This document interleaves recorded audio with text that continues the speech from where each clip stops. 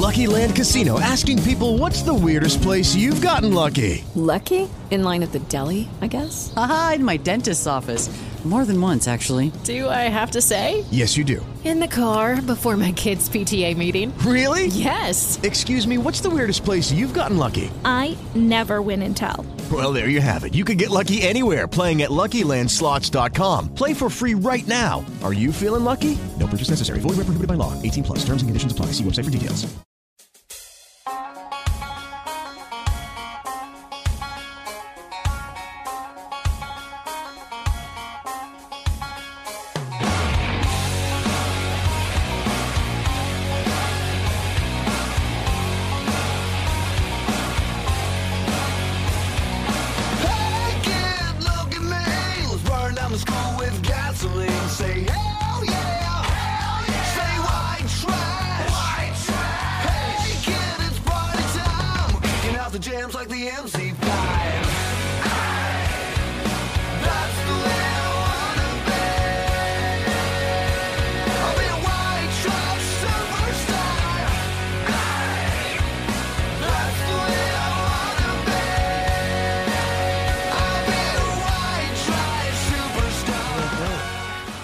Fancy.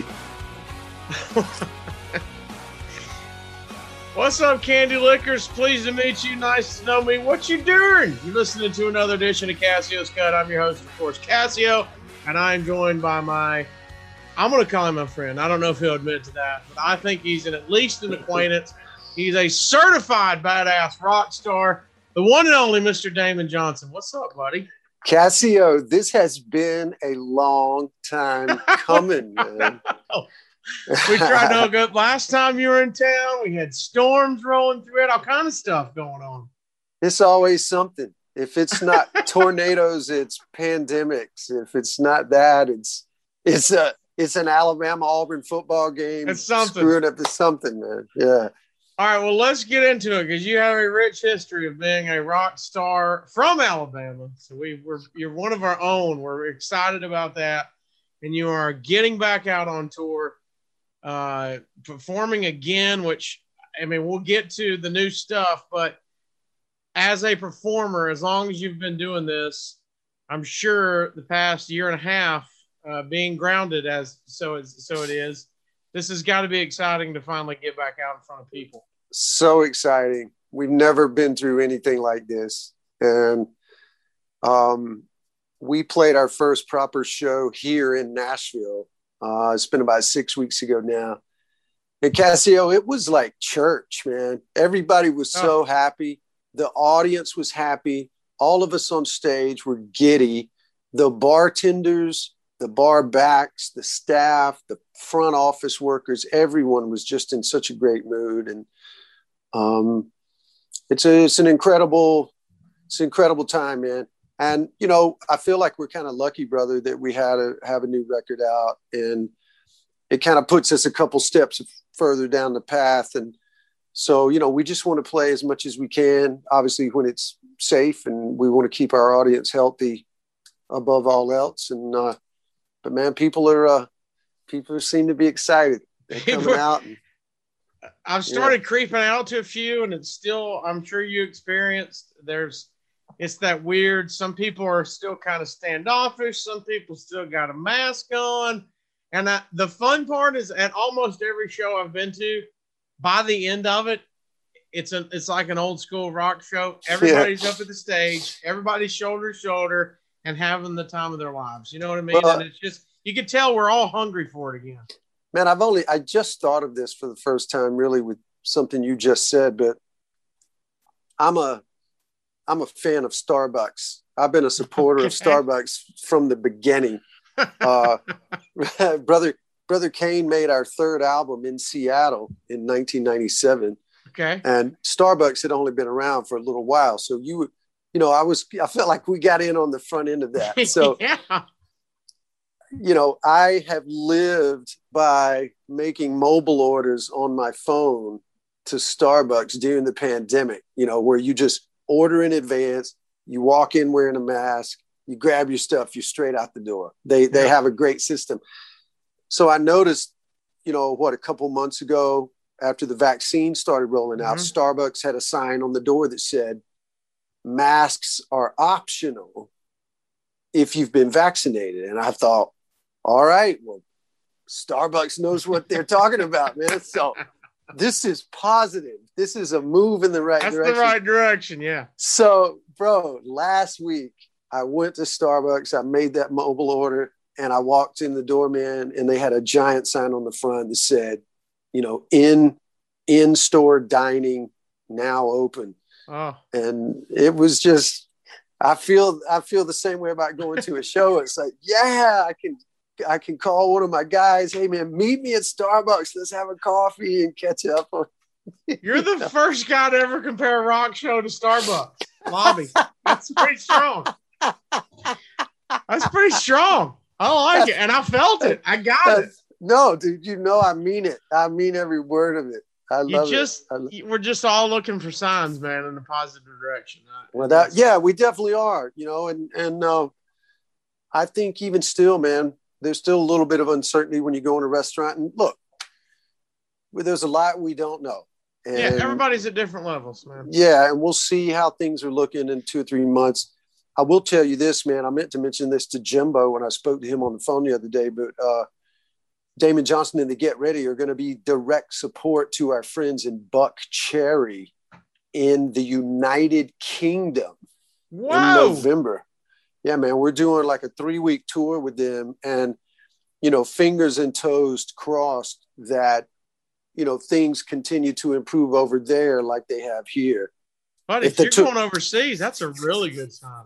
Well, that's kind of my point, though. If the tour was next week, we wouldn't be able to go because they're not ready over there yet. But hopefully by November, man, things will be great. And so, yeah, everything's different in different places, and it's all yet to be seen. But we're just overjoyed to be playing some shows. Well, let's. You mentioned Brother Kane, so let's kind of go back and then get to where we are now. With all my guests, I kind of set up with people where they might know you from.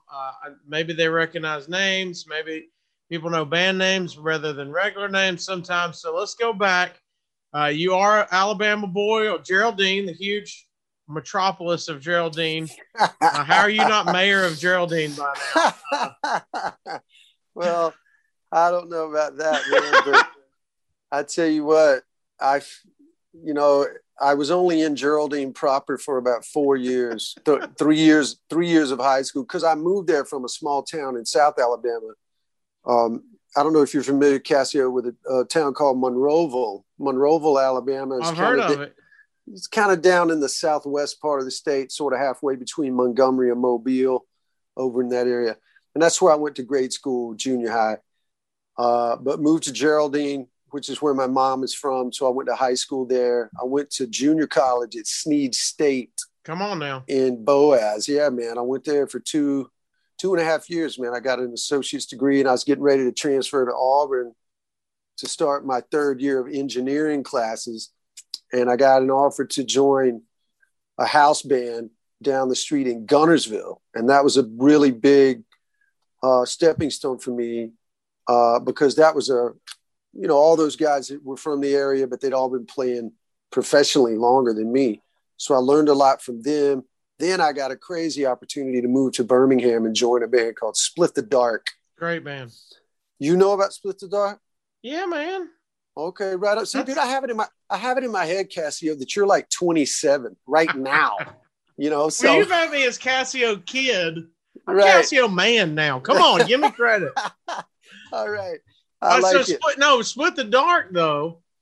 This is a former, these are members of Hotel, right? Very good. Yeah. Which was a fantastic band, of course, with our dear friend Mark Phillips, who unfortunately just passed, but one of the greatest guys you could ever meet in your entire life. But yeah, man. So you joined Split the Dark, and that was a huge, they were the thing in Birmingham.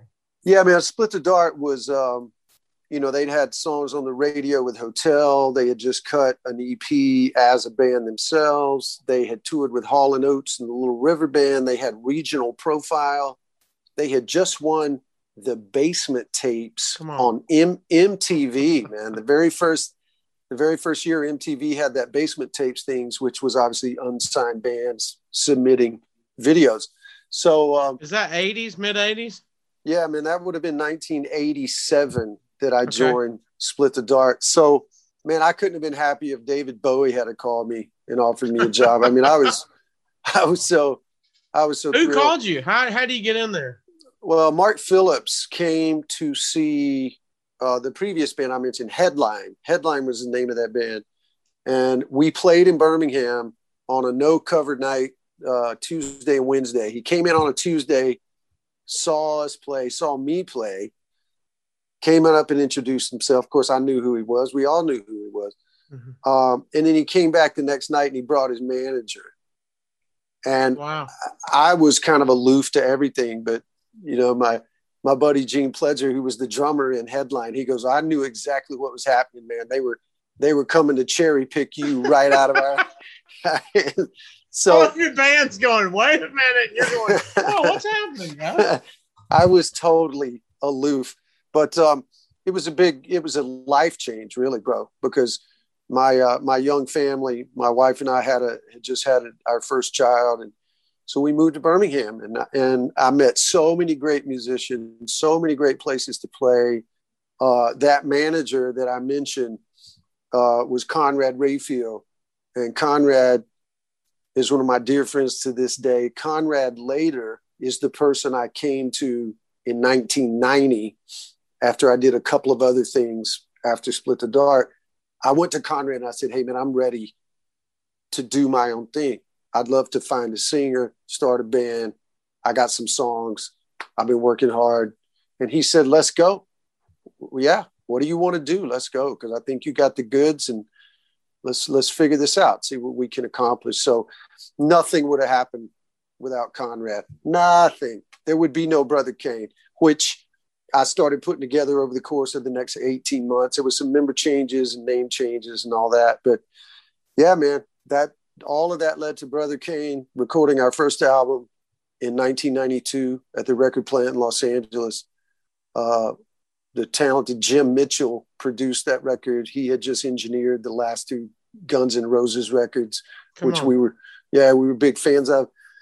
And I met a really important teacher and role model in Marty Fredrickson. Marty and I, we co-wrote all those songs together, Casio. Got No Shame, Hard Act to Follow, Fools Shine On. When you're putting that together, I mean, I know you know it's going to be successful. Just the mind of a musician. I mean, it's kind of like, you know, it's weird being a comedian. You never know until you perform it. But is it the same with music? Do you go, man, these are really damn good songs? I knew they were good. And what I knew more than anything else was that I liked them, that I really thought they were cool. You were at peace with them. I was, man. And listen, that was a really pivotal moment because that was right between all the hair bands from the 80s and then the grunge bands. We were right in the middle of that. So I was already very opinionated about what I thought was cool and what wasn't. You know, Guns N' Roses and the Black Crowes were very cool. Not much else from the 80s that I think was very cool. And then, you know, Nirvana dropped Nevermind and changed the world. And so I just knew I really liked the songs that we were coming up with. You have no idea what's going to happen. I never just knew we'd get a record deal. I didn't know we'd have a hit on the radio. I didn't know we'd get a phone call from Aerosmith's manager saying, hey, would the guys want to do some dates with us? Fuck yes. Thank you very much. We would love to. So it's, man, that was an amazing time. And just everything was moving at warp speed. I mean, you know, in the blink of an eye, man, 6-7 years had passed and we'd kind of run out of gas, but we had such a good run and I learned so much and I love all those guys. You know, we keep in touch to this day. I mean, you were, Got No Shame hits. And then of course, Full Shine On is immediately afterwards. And you're getting in soundtracks. And like you said, now you're, you know, everybody that's following you is going, man, they're Aerosmith and Van Halen. And, you know, you guys did all the huge names that came before you. Are you I mean, do you look back on it now? Is it the same thing where you go, man, I was, did you appreciate it at the time, or was it, like you said, it was kind of a whirlwind of going, geez, this is all happening fast? Yeah, I appreciated it at the time. I did appreciate it. And we had a lot of great people around us, had a good radio promo staff at Virgin Records. They were great. Some of the other departments at Virgin, they didn't really know what to make of us. You know, Virgin Records was kind of a boutique label, Casio. They had a New York. Very early. Yeah, they had a New York office, an LA office. And man, they had all the hip acts like Lenny Kravitz, Smashing Pumpkins, Janet Jackson. They had just signed the Rolling Stones and David Bowie.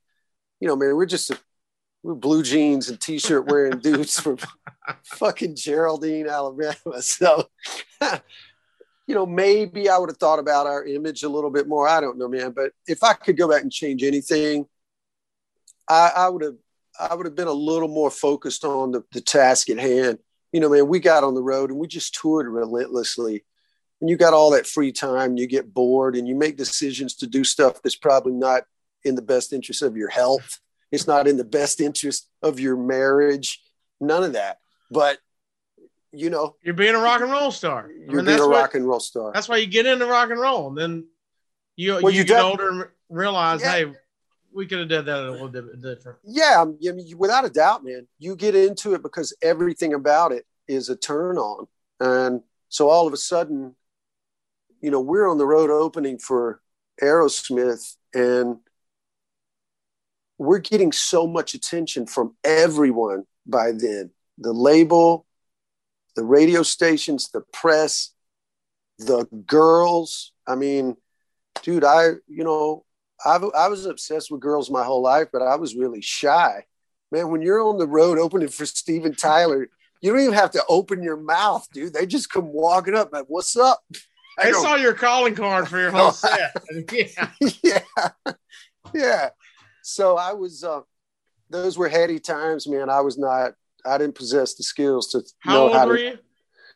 I was in my 20s, you know, in my late 20s, really. I was like 27, 28, you know, headed towards 30.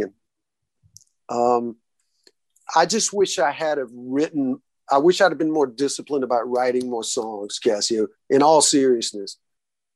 I think if we'd have found some way to keep our sanity and stay together as a band and not let all the distractions kind of pull us apart. And more importantly, it just wore us out. There were a lot of changes at radio. There were changes at the record label. Things are out of our control. The things that we could have control was our work ethic, our focus, and us being unified as a group. Like, hey, this is what we're going to do. Let's make sure we're all on the same page. And if any of the guys had said, hey, man, I'm exhausted, I'm just ready to go do something else, then great. But maybe we could have kept the band together. Maybe a member change or two, but keep playing. How many of those bands from that era, Casio, are still out there right now doing great business? And it's not all the original guys, but they've got that name recognition. You know, my buddy Kevin Martin in Candlebox, he's the only original guy. But they do huge business, man. He found a way to keep it together. I really respect that. I'm not saying that's what I should have done, but it could have happened. So who knows, man? I mean, that happened. I think that's the problem with a lot of bands is you see success, like you said. One, we're young. We've never handled this before. We could have handled it better, but that's why you get into it. We're in our 20s and it's the fame or whatever. That's why you're doing it to begin with. I know it's the love of the game eventually, but that happens. So, you go, what happened to that band? Their first album or second album was amazing. And then, like you said, being in radio, of course, now there's so many politics to getting your song on and who's playing your song and can you play it more? And like you said, now we got band members and now we got labels telling you to, we want to bring in songwriters. We want to bring on our own producer. Like there's so many moving parts that have to hit for a band to be successful. There really are, buddy. And, you'll find this interesting, I believe, that on paper and by appearance, Brother Kane was very successful. We got tons of radio airplay. We were doing all these big tours. We were getting lots of attention. But one thing we weren't really doing, Cassio, was selling tickets. You know, we could sell out, Vapors in Huntsville. Right. We could sell out the music hall in Birmingham. We could do well in Dallas and good in Peoria, but, you know, Chicago, maybe a few other places, man, that was about it. We were always kind of chasing radio airplay. Like, oh, they're playing the song in Tampa. We got to go down there and do a free show for the station. Yeah. And if I could roll that clock back, buddy, the minute we put Got No Shame out in 1993, I know this for a fact. We should have drawn about a 300-mile radius around Birmingham and live there. I mean, play twice a year, 3 times a year. Atlanta, Chattanooga, Mobile, Jackson, Little Rock, Memphis, maybe Louisville, Indianapolis, no further north than that. Right. And if people in those other places wanted us, great. It'll come and see. It'll happen down the road. But we could, if at the very least, we could run a business in that area, man. You know, Sister Hazel has done that to perfection. Driving and Crying has done that to perfection. You know, it's escaping me right now. There's definitely other bands, right, you know, from our region. Better Than Ezra, they've done it. Again, man, we were just trying to keep up, man. I was just trying to keep my voice healthy and remember to brush my teeth. It was just crazy. So, you go 3 records with Brother King, like you said, you're worn down.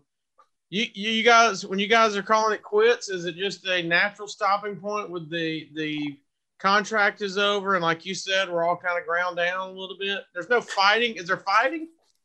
No, there wasn't fighting within the band. We were. I'm sure you have arguments, but it wasn't like we hate each other and we're never gonna. No. Listen, man, everyone's lives had changed. You know, sadly, by 99 and 2000, man, everyone's marriage was just on life support. Right. All of us. And as I speak right now, man, none of us are in the same marriages now that we were then. It was a real trying time for everybody.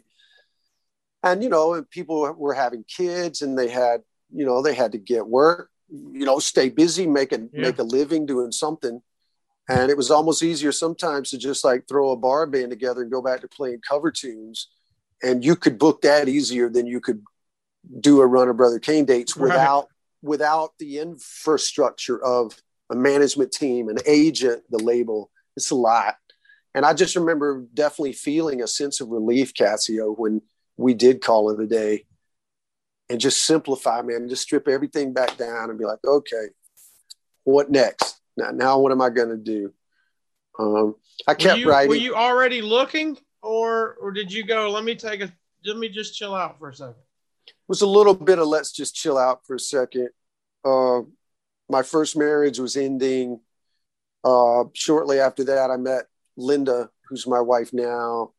That was really positive energy for me. And so it just gave me a chance to kind of spend that time with her, see if I felt like it was the right thing for me, right thing for my kids. You know, I had 3 kids at that point. I couldn't just make decisions based strictly on what I wanted. I had other people to keep in mind. So I feel like I was really lucky, buddy, that I met Linda.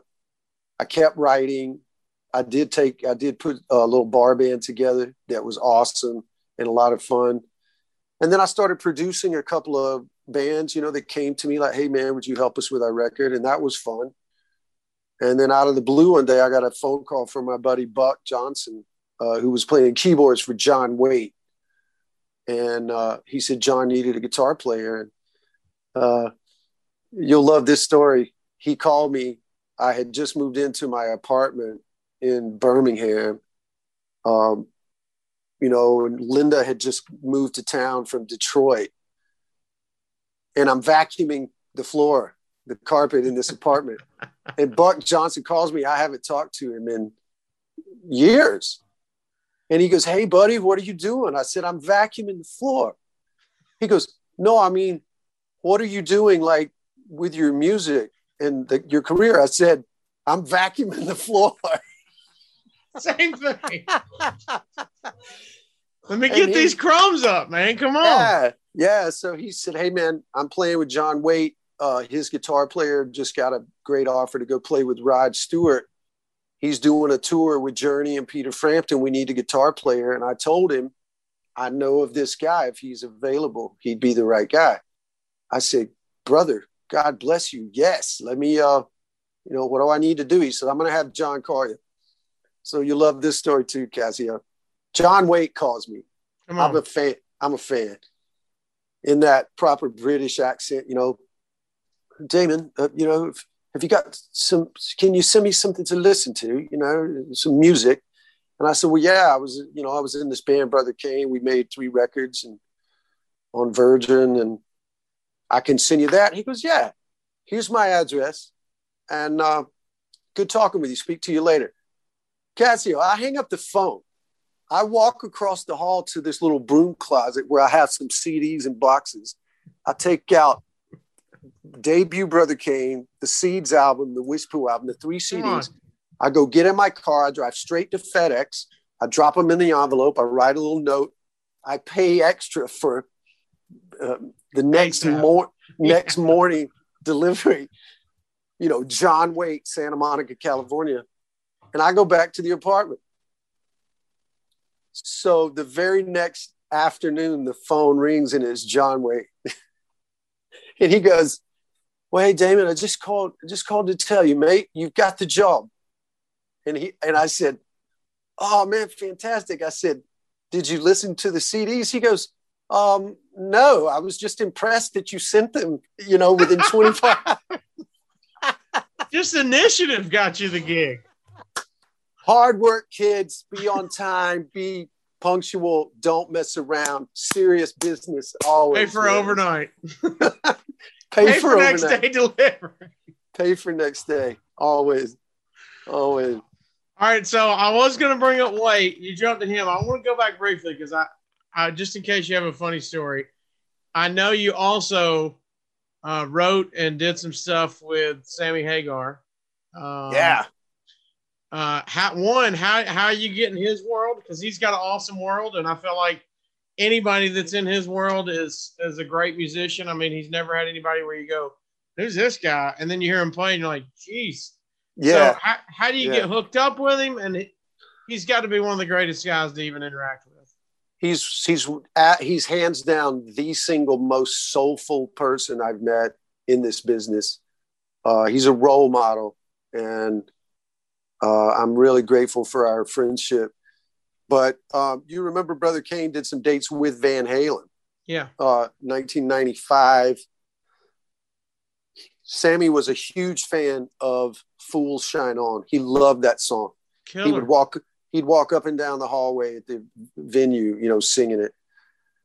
And we spent some time, got to know each other a little bit. Well, wait, let me ask you something. I know you're trying not to fan geek out, but it's got to be weird hearing Sammy Hagar walk down the hall sing Full Shine On.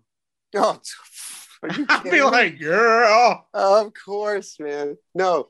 And he would sing it at the top of his lungs, Hey, what's up, brother? He would literally say, hey, what's up, Brother Kane? And Full Shine On, And people are turning around like, what the fuck is wrong with Sammy? But, just a great dude. Just a great dude. Genuine.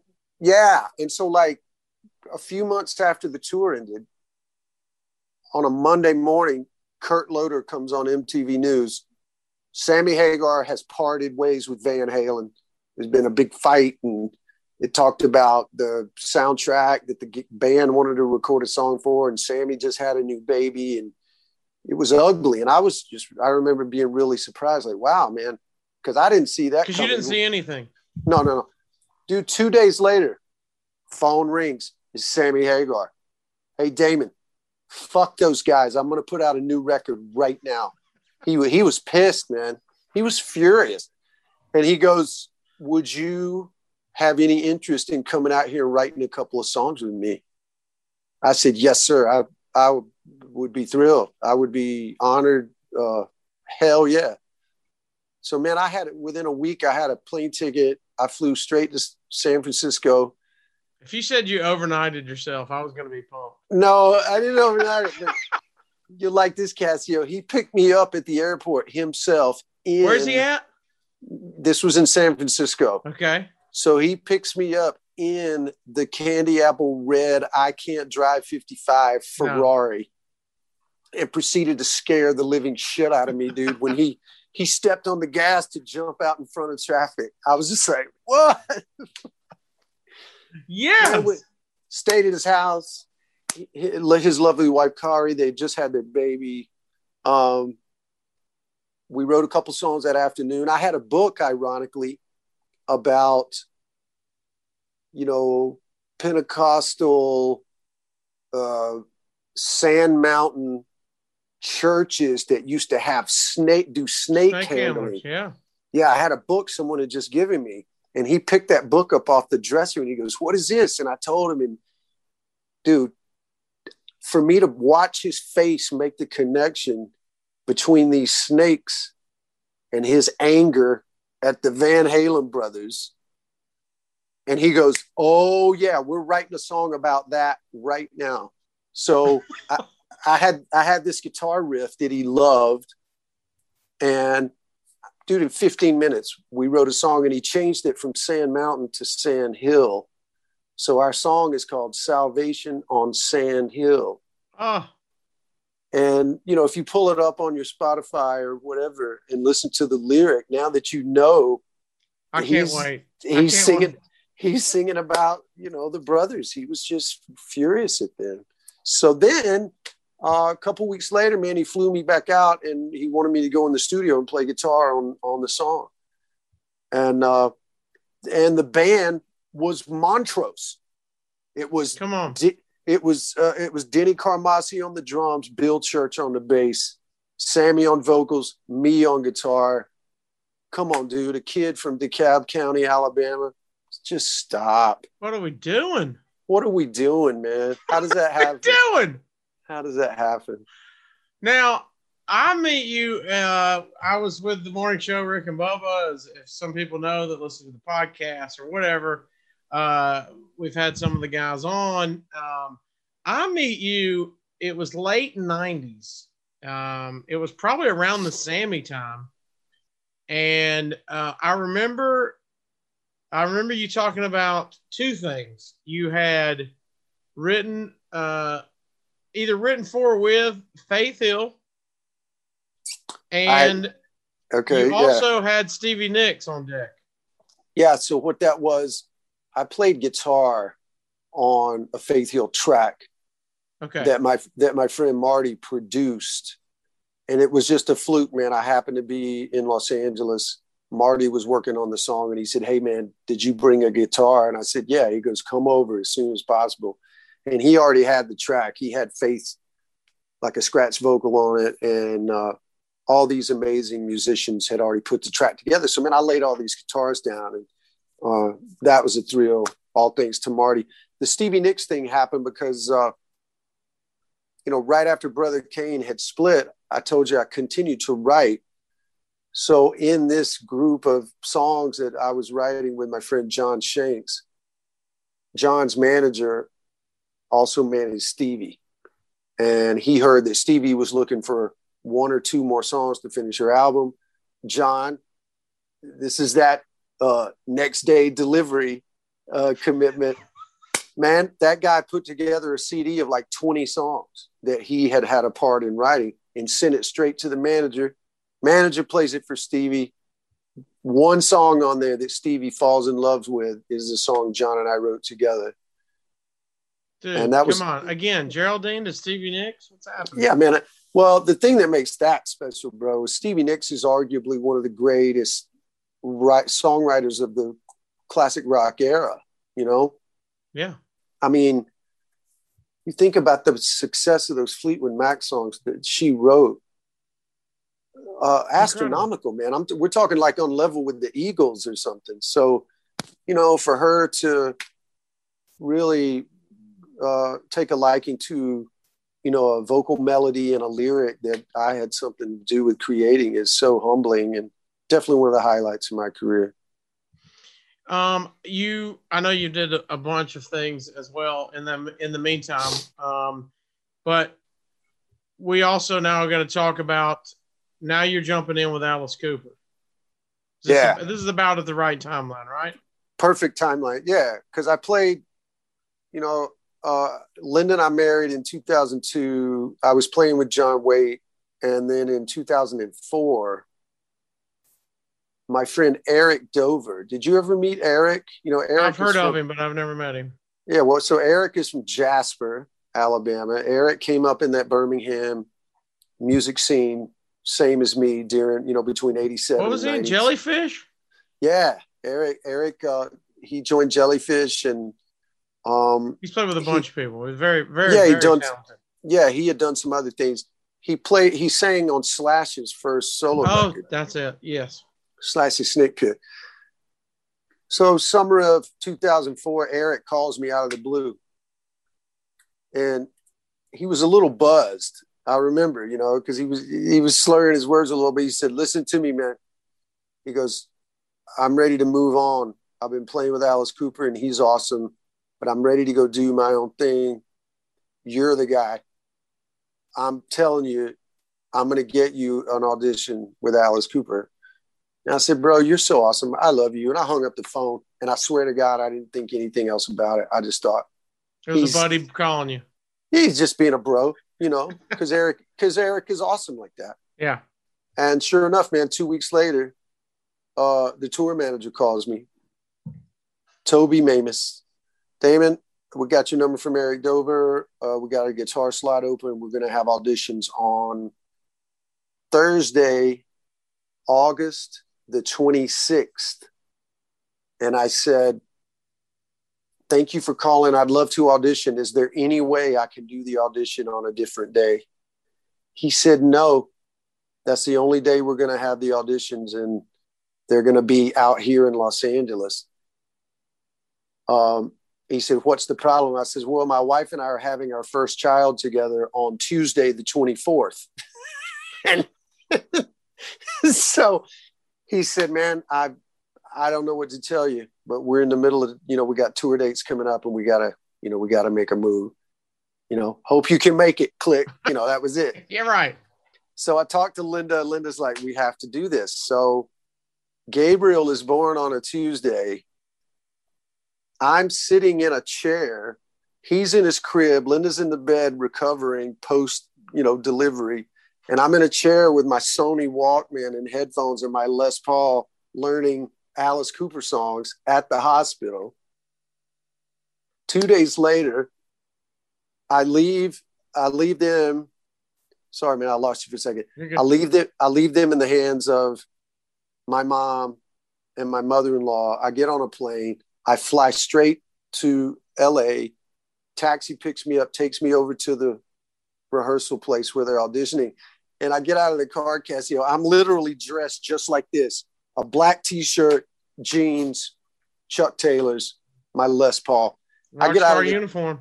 I get out of the car, bro, and there's 5 other guys that are there for the audition, and they all look like they're going to a Motley Crue video shoot, like they're in the band, Hair's big. We got the guy liner. We're ready to go. Everything, dude. The chains, leather, and the mesh and the And I was like, well, shit. I am clearly not going to get this gig. Did you know any of them? I didn't know any of those guys. They were all LA guys. Okay. I wasn't familiar with. Long story short, man, Alice was not there. He was filming a TV commercial, but his band was there, and they had 2 video cameras set up. So they were videotaping the auditions. And Eric Singer was playing drums. Okay. They let me be the last person to audition because I had to fly across country, and I just had a baby. Yeah, all good. And we played the first song. I learned 5 songs. We played the first song, and it was I'm 18. And when the song was over, Eric jumped straight up off of his drum stool and he throws his sticks on the floor. He goes, "That's the guy right there. That's the guy. He's the only dude in here today that's listened to the drums, that he plays in the pocket. He sings great background vocals. This has been a waste of time. We should have had him come first." Damn. And two of the other guys in the band, in the Alice Cooper band, are looking at Eric like they wish he wouldn't say that, because they had brought their friends in. Oh, everybody's got a guy. They got a guy, and they're lobbying to get their guy into the band. So, man, massive credit and gratitude to Eric Singer, man. He sealed the deal. But you didn't know Eric before that, right? No, I didn't know Eric, but, you know, we played. That's awesome. Yeah, it's really awesome, man. So we played the rest of the songs, and it was really special. It went down great. And got a phone call from Alice Cooper the following week. He said, "Hey, man, I watched the video. You look like you've done this before. The gig is yours." And the rest is history. How did you play golf going in? A little bit. Yeah. I had picked up golf about 6 years prior as a more healthy way to spend time on the road. Talking about that free time again. And he famously, we were about to hang up the phone, and right before we hung up, I said, "Oh, Alice, one last question. Could I bring my golf clubs?" And he was like, "What? You golf?" And I was like, "Well, I'm not very good, but, we're going to be on the road for 8 weeks. I figured, we could play a couple times a month." And he starts belly laughing. He goes, "Couple times a month?" He goes, "Damon, we play every day. You just won the lottery." What would happen if you didn't? You would have been screwed. Oh, no. None of the other guys really played. They played a little bit, but none of them got serious until I showed up. Because, dude, I had one bag that had all my rock and roll stage clothes and another bag that had my golf shit in it. And they're like, "Oh, yeah, man, Alice goes every day." And I said, "Well, great. I'll be going with him." And you could tell they were like, "Wow, this guy's way into it. He's bought in." Yeah, but it was special, man. And listen, all storytelling and funny anecdotes aside, I owe so much to Alice, man. That opportunity became way more than what I could have ever predicted. It was rocket fuel for my confidence, Cassio. Alice has had a plethora of first-class guitar players in his band throughout his career. And he loved my playing. He loved my whole vibe and whatever I brought. And, man, he's just a role model in how to live. He takes care of business with his music. He takes care of business with his family. He's always great with the fans. The answer is always yes. He's never above anything, man. He's so down to earth, and he taught us all, man. Look, these people, these fans that hang around after the show, they're the ones that have given us this life. We wouldn't have this life if it weren't for them. Don't ever forget that. So, that's great to hear words of wisdom like that, man. Yeah, man. Well, you know a guy, being from Alabama, I've told this story before, but a comedian, Mickey Dean. Oh, yeah. So Mickey got me into stand-up, and he kept pushing me to go to clubs and do open mics, and I would never do it. And he signed me up for an open mic night. But later down the road, I featured for him one time at the Stardome, and it was a Friday night. And it was when they first changed the Iron Bowl to a Friday. Do you remember when they started doing that? Yes. Wow. And they tried it for a little bit. Well, we had a show that night, and the Stardome in Birmingham, if anybody's never been, it's over 400 people. It's one of the greatest comedy clubs in America. Me and Mickey Dean are there, and there's probably 50 people because it's Iron Bowl. I mean, it's a holiday. Right. And I was super bummed. And 50 people in a tiny room, you know how it is with a venue. In a tiny room, you're rock and rolling. If it seats 400 and there's 50, it looks awful. And back in that green room, Mickey Dean, close to the same thing you're talking about. I was bitching about the crowd and how tonight's going to suck. And he said, these 50 people, you'll get more fans from this show than you will if it was sold out, because they came to see comedy. And it's like you said, those guys hanging out wherever the venue is, they're paying to see rock and roll. They're hanging out. They're wanting to meet their idols or whatever it is. And I learned more from that night of every show is a show, and the fans are why you are there. That's a great story, man. That's a great story. And to that it's point, eye-opening. It is eye-opening, brother. And to your point, I wouldn't have the career I do now as a solo artist had it not been for Alice. I don't think I would have ever taken this path, other than just playing in the bars around Birmingham. I wouldn't have moved. Still doing music, but not as, hey, I'm Damon Johnson. Yeah. He really said, look, man, you have special skills. All you got to do is focus, get you a team together. And you know what that means. It's not just a band. It's some infrastructure, man, the right manager, the right agent, have a plan. But, your music, you've already got this catalog of great material from Brother Kane. Those are your songs. You wrote them, you sang them. You can sing those the rest of your life. He goes, look at me, man. I've been singing Schools Out for fucking 50 years. Hey, and we're still going this. Come on. I want to hear it again. Let's go. That's right. How much is the ticket? I want to hear you sing it again. I mean, that's amazing. Well, yeah, man. And he and his wife, Cheryl, are like, royalty, rock and roll royalty, like the poster couple of rock of all time. So, it's, again, man, just so great to have that learning experience and to have them as friends. And, they're like family to us. My two youngest kids, they grew up backstage at Alice Cooper shows, man. He's Uncle Alice to them. It's awesome. Yeah. Did you hate snakes going in, or did you like them, or what? Woo, dude, I got a story about that. Oh God. Are you ready? Because we used to have a snake. Me and my wife, I say this, my wife had a snake, and I'm not a fan. But yeah, I'm not a fan. As you know, with ladies, it's undefeated. So I had to have a snake in my house. That's right. Well, you're a wise man.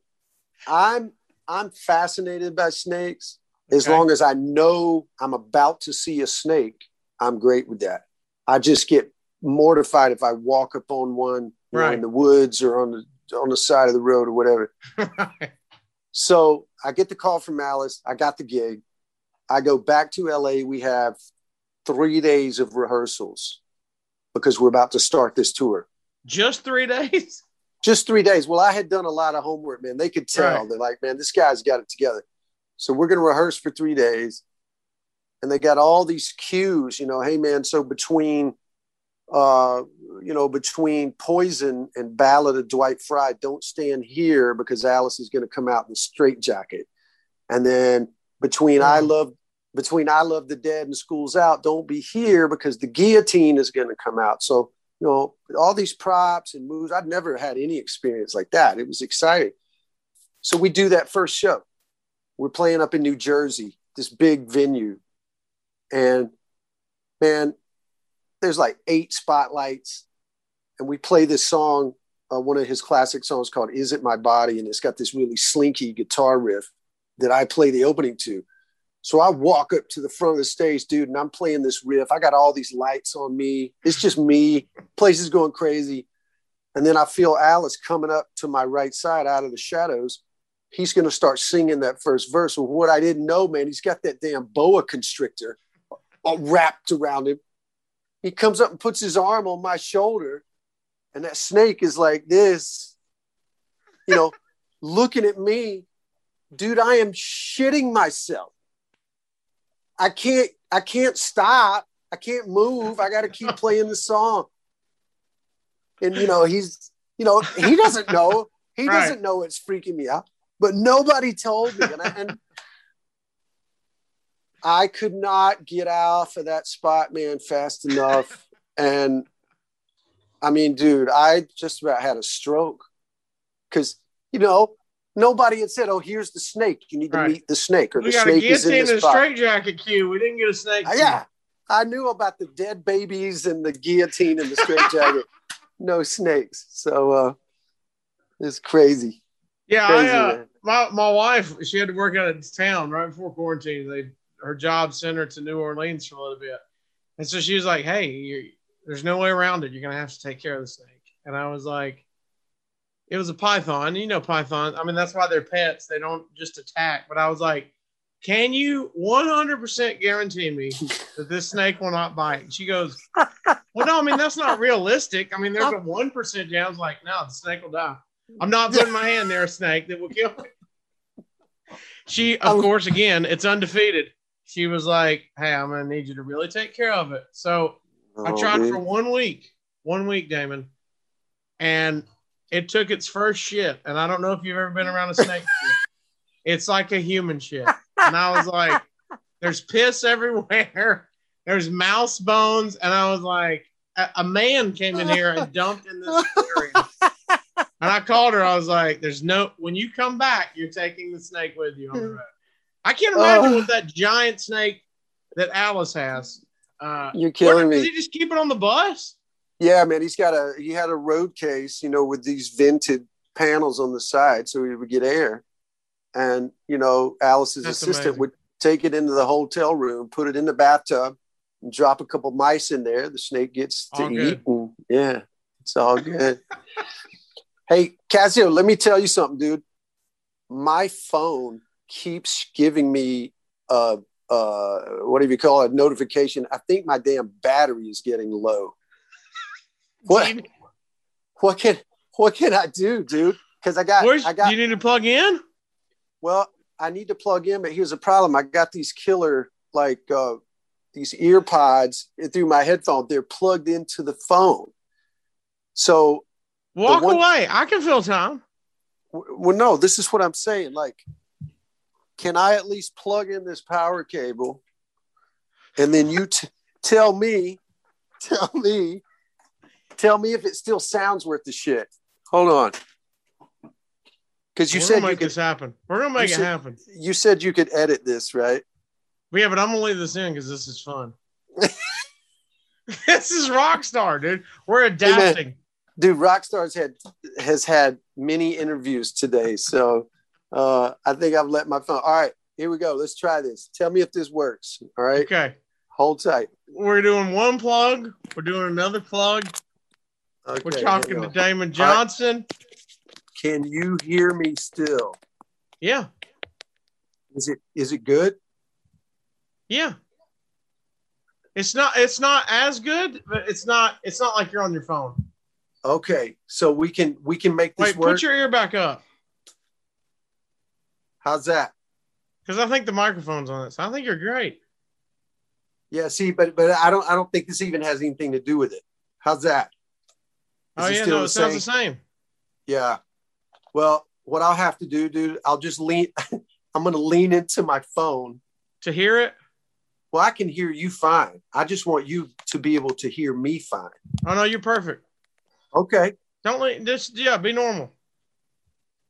This is perfect. Okay. Wait, take that. Now you look uncomfortable. You've got. I got got neck brace on. Sorry, dude. I live in a perpetual state of headphones on my head or around my neck. Wait, so does the headphones help you hear? Yeah. See, I have these little pods plugged in. I had essentially those headphones plugged in to the phone to the little speaker jack. You're good. Okay, man. You sound just as we're rocking and rolling. Okay, good. Now I feel like you're loose. You're not constricted. You're a rock star. All right, man. Right. Where were we? All right. Here's where in the timeline you're jumping to Thin Lizzy, which is absolutely amazing. So tell me how this forms. You're on the road. You've did a handful of tours with Alice, and how are we getting from there to Thin Lizzy? What's happening? What's the transition? So in 2011, there was a show where Alice Cooper opened for Def Leppard. Okay. in, of all places, Dublin, Ireland. The third act on the bill that night was Thin Lizzy. Okay. I was elated, big fan. Man, when we would do sound checks for Alice Cooper gigs, me and the band, we would play Thin Lizzy songs. That's how much we all love Thin Lizzy. So the guitar player with Scott Gorham in Thin Lizzy at that time was the great Richard Fortus, who plays beside Slash in Guns N' Roses. Guns was off the road. Richard was playing in Thin Lizzy. That night, Richard told someone in the Alice Cooper camp that he was about to have to go back to Guns N' Roses. And that person said, Damon Johnson knows those Thin Lizzy songs better than anybody. Somebody in the Alice camp told him that? Yeah. Wow. So like 3 days later, this is all kind of, I guess, destiny in a way, Cassio. 3 days later, we go to Finland and we're opening for Iron Maiden at the soccer stadium. Jeez Louise. And it turns out all the Thin Lizzy guys are in town for the night off. They're friends with Iron Maiden. They come out to the show. So the timing of all of that could not have been better scripted. And because they saw me play and they were like, well, hey, we could get this guy. And so about, I don't know, it was 2 or 3 weeks later, we had come back home and I got a call from Thin Lizzy management. And I said, listen, man, this would be one of the greatest thrills of my life. But, I'm in the middle of a tour with Alice Cooper and he's going to go to Australia and it's going to put them in a bind. And I'll never forget, man, that night at dinner, my wife said, you're crazy. You can't turn down this Thin Lizzy thing. She goes, that's all you've ever talked about since I met you, in the 90s. She said, Alice has had 30 guitar players, Damon. He'll be just fine. And he loves you. And so when she said that, I was kind of like, wow, I didn't think about it like that. Yeah. So I called the Thin Lizzy manager back. I said, I'm in. My next call was Alice Cooper. Alice was amazing, Cassio. Oh, really? It was great. Yeah. He said, man, good for you. He goes, when you're on my radio show or whenever we talk about music on the bus or on the golf course, there's no band you talk about more than Thin Lizzy. So that's great, man. Usually people are, hey, like you said, they could have been in the spot, but he learned, he's been doing it for so long. Let's adapt and move on and knows how big of a thing it is for you personally. Yeah, I couldn't have scripted all of this, man. You know what I mean? It's just kind of where life has taken me. It's where, the path that I've just happened to take. And I'm really still humbled by the whole thing, man, because again, I feel like I'm at the best place I've ever been right now. And I wouldn't be here right now if I didn't have this resume of all of this stuff. Split the Dark, Brother Kane, Sammy Hagar, John Waite, Alice Cooper, Thin Lizzy. And then Black Star, which was amazing as well. Black Star Riders. What a great band. And, that was even a next level experience for me as a creative person to write songs and then go in the studio with my hero, Scott Gorham, and us work up all these harmony guitar parts together, just like he did with Brian Robertson or Gary Moore in Thin Lizzy. It's like amazing. So you've did all this, and like you said, we've got to this awesome place where you're at now. You're jamming Damon Johnson and the Get Ready. Brand new album is out, like you said. Huntsville coming up. If everybody is listening to this live, which is Tuesday the 22nd, you got a show coming up in Huntsville, and we were talking kind of off air. That Huntsville show is kind of kicking things off for you. I mean, you've played gigs, but this is kind of hey, let's start rocking and rolling and getting this out there. Yeah, man. I feel like this is kind of the official opening night of the Damon Johnson and the Get Ready Battle Lessons 2021 tour. Yeah, man, Huntsville's just so special for me. I saw so many shows there in my youth. I played so many shows there as I was growing as a musician myself. Met some great musicians there, met some great fans there. So Huntsville holds a special place for me, Cassio. I got to give a shout out to my main songwriting collaborator these days, Johnny Blade, Johnny Blade Troglin. Such a good dude, man. He's a Huntsville man, and he and his wife and kids they're like family to us. So yeah, man, he and I co-wrote 7 of the 9 songs on the new record, as well as the bulk of my previous solo record that I came out with 2 years ago, Memoirs of an Uprising. So, man, those 2 records are chock full of great material. And of course, over the course of the night, we play some of that. We play some Brother Kane and some other surprises. So what is it like? Because I've talked to a couple other bands. I just talked to Red Jumpsuit Apparatus and a couple other dudes, and they were talking about these songs that were put together over, during the pandemic. And usually if you're a band and musician, you're out there touring, we've all been to the concerts thinking, hey, we got a new one. It's not out yet. Want to see what you guys think about it. And you kind of get like instant on air, on stage feedback, a little bit of, hey, we're getting this under our belt. And they were talking about how it's been a long time since you go, hey, we have almost a whole show of new material that we have zero concept of how the crowd's going to react, what songs are hitting with, I'm sure you release, when you're releasing albums now, it's like we've talked about earlier, radio's changed a little bit. There's so much ways, streaming it's just out there now.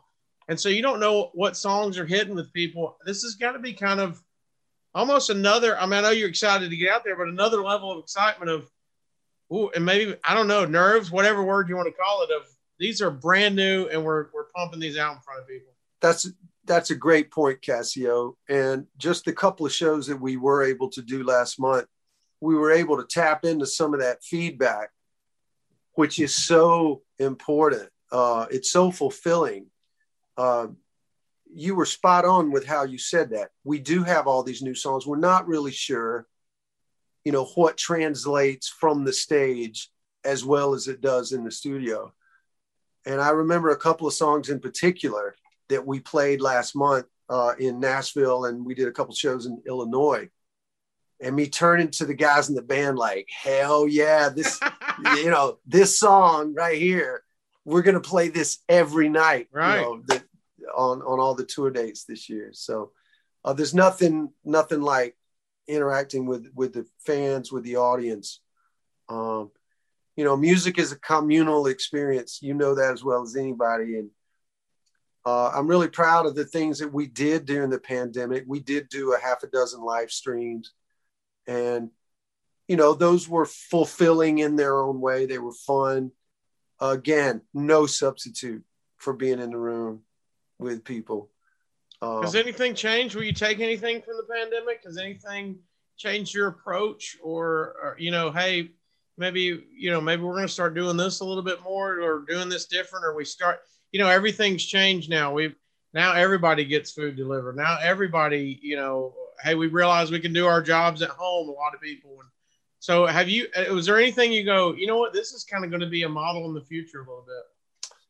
Well, you're going to laugh. The thing that the pandemic really brought back front and center for me, believe it or not, is golf. Okay.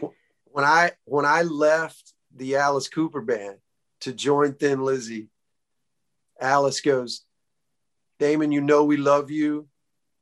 You've been so great, and you've been a great fit for my band. You're one of my favorite players. You're going to have a great time with Thin Lizzy, but you are going to miss golf. And dude, let me tell you something. I could never have predicted how prophetic those words were.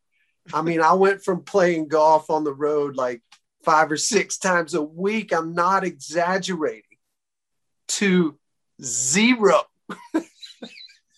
No golf. No, Thin Lizzy, not the golfers, huh? No, I mean, Scott plays, but man, he wants to sleep till 1 or 2 o'clock. Sure. And you can't do that on show days. And, it was just a mess. So, man, I just, I'd play 4 or 5 times a year, just go out and have some fun with my friends, whatever. Well, man, during the pandemic, it literally became like nourishment to be able to get out of the house. One of the few things you could do safely is go get on a golf course and be outdoors. We would all walk. We wouldn't ride in the cart together. So, man, I started playing 9 holes of golf with some of my friends here in Nashville. Chuck Garrett from the Alice Cooper Band. Yeah. My drummer, Jared Pope, who is almost a scratch golfer, man. That guy should be on the tour. But a bonus new friend and golf partner is a guy named Patrick Carney, who's the drummer with the Black Keys. Yeah. Patrick lives just down the street from me, Cassio.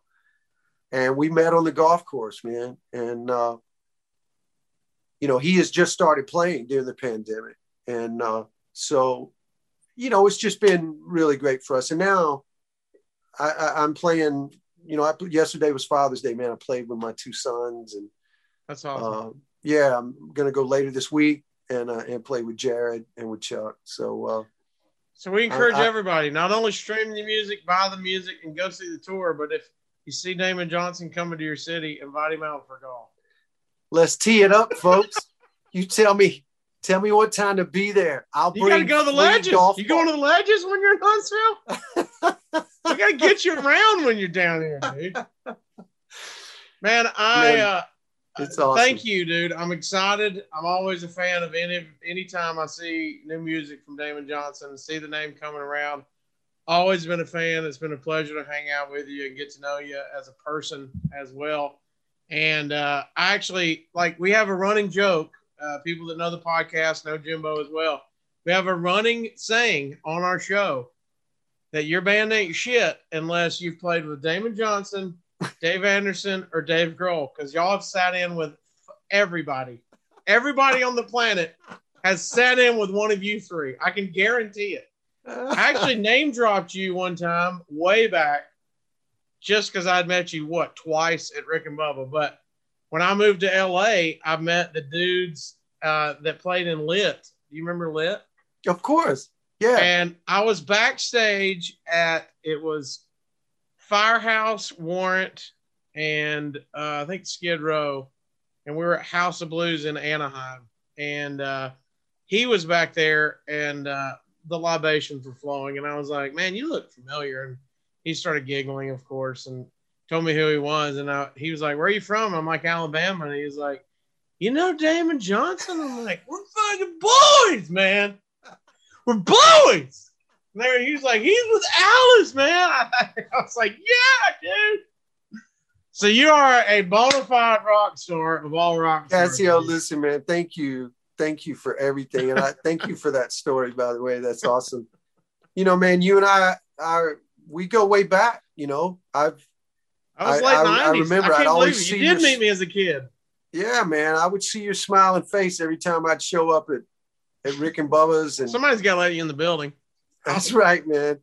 And how I feel about Jimbo. Dude, Jimbo Legend. And I go back as long as anyone I've ever met in this business. We met when I was in Split the Dark, and we played the audio. We found the tapes of when you came in the Panama City Beach studio when he was doing a guest spot down there.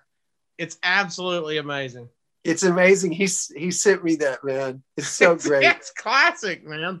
Well, I mean, you're living your life and you do things like that, and you just don't stop and go, hey, man, these might be people that I'm going to be able to be in touch with for 30 years, man, 25, 30 years. And it's been a great run, brother. And I hope that you and I get to do more of this and get to see each other more and more over the decades to come. I'll tell you, I'm over 100 episodes in. I mean this. I'm not just blowing smoke up your ass. I don't need to. One of my favorite episodes I've ever done. Brother. And I feel like, because I've heard other stories that we've told hanging out, you've got 100 more stories that you could ever tell. So promise me at some point you'll come back on again. And we'll dude, I would be honored. I would be honored. Okay. Man. And listen, I'll charge my battery next time all the way so I can. You sound great. You sound great. I feel like you're free without the headphones. We can see the Rockstar locks. It's good now. I love it, man. Well, Cassio. Right. Tell them where they can find the music. Tell them where they can find the tour, everything. Thank you, brother. DamonJohnson.com has everything. You can go to my website. All the social media links are on there. All the tour dates are there. You can order the new album on CD. I literally, brother, I'm overjoyed today. I just got an email that they finally got the fucking test pressing for the vinyl finished. Oh, buddy, you can't. Oh, you can kind of see over my shoulder. I got hundreds back here. I'm gonna need one. Well, I'm calling a favor for that. Okay. Hey, I'm gonna hook you up, dude. This vinyl situation has been a dumpster fire. It's just been a mess. So this is a good. Hey, day. is this back from? Because I remember seeing your social media posts when all kind of shit went sour. Yeah, is man. This from that? Yeah, my record has been out since February. Oh, there was a whole deal. Yeah. Everything. I got a test pressing back in March, and it was wrong. It was jacked up, so we had to start over. And you can see now it's the middle of June, toward the end of June. So we're close. We're really close. I got a vinyl record with your name on it, dude. Look, I'm not exaggerating. When you came the first time to Rick and Bubba in Gadsden, Alabama, you signed. I got you to sign an album for my mom, and she thought, well, my son has made it. He got a Damon Johnson autograph. I scored so many points. So when we get vinyl, and I'm going to say it straight from you, we're rocking and rolling, dude. Well, two things I'm going to let you go. Tell your mom hello for me. Well, usually when somebody says that, it's awful. Oh, no, I love it. Tell your mom I said, hey. Tell your mom that Damon Johnson, Alabama homeboy rock and roll guy, I'm playing a festival in Fort Payne in September, and I'm playing another festival in Gadsden in October. What's Gadsden? Riverfest? They haven't announced the name of it. They got a new one? Yeah, it's a brand new festival. But are you even allowed to mention that on here? We just did. I just did. Well, 13 people listen, Damon, so you're good. None of them in Gadsden besides my mom, so you're hey, good. Dude, well, those 13 people need to come to Fort Payne in September, Gadsden in October. But, hey, brother, listen, let me know when this is up. I want to share it with my people. I want them to hear this, dude. It's great. Up now. It's up rock and roll, and I'll tag you and everything. We will rock and roll, man. Thank you so much. Thank you, Cassio. Hey, maybe I'll see you this weekend. Fingers crossed. Come on. Wait, tell everybody. It's at Sidetracks, right? Sidetracks Music Hall, Saturday night, June 26th. My favorite venue in Huntsville. It's where all the good those people. Shane and everybody over there are great. Oh, Shane's amazing. Doors are at 7. There's an opener on, I think, at 8. We're on right after that. And we're going to make a joyful noise. It's going to be awesome. If they come tell you they heard it on the podcast, will you shake their hand and take a picture with them? Hey, dude, I'll give them some ice water and tell you that. All right, my man. Thank you so much, Damon Johnson. Go to DamonJohnson.com. Find out when he's coming to your city. Get the music. Support it. It's badass, straight up rock and roll. Thank you, my friend. It's always been a pleasure. Everybody else, stay mashed. We'll talk to you next week. You're the best, Cassio.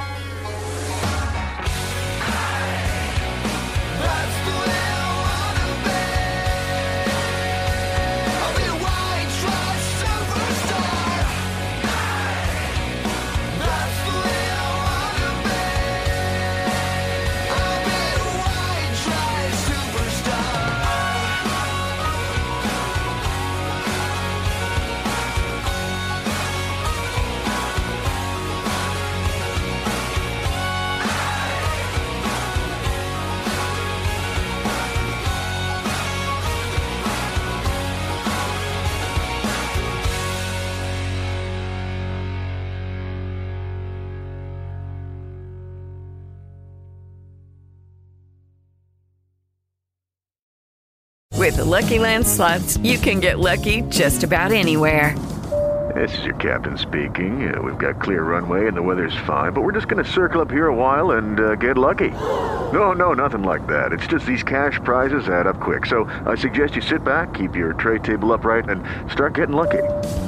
Play for free at LuckyLandSlots.com. Are you feeling lucky? No purchase necessary. Void where prohibited by law. 18+ terms and conditions apply. See website for details.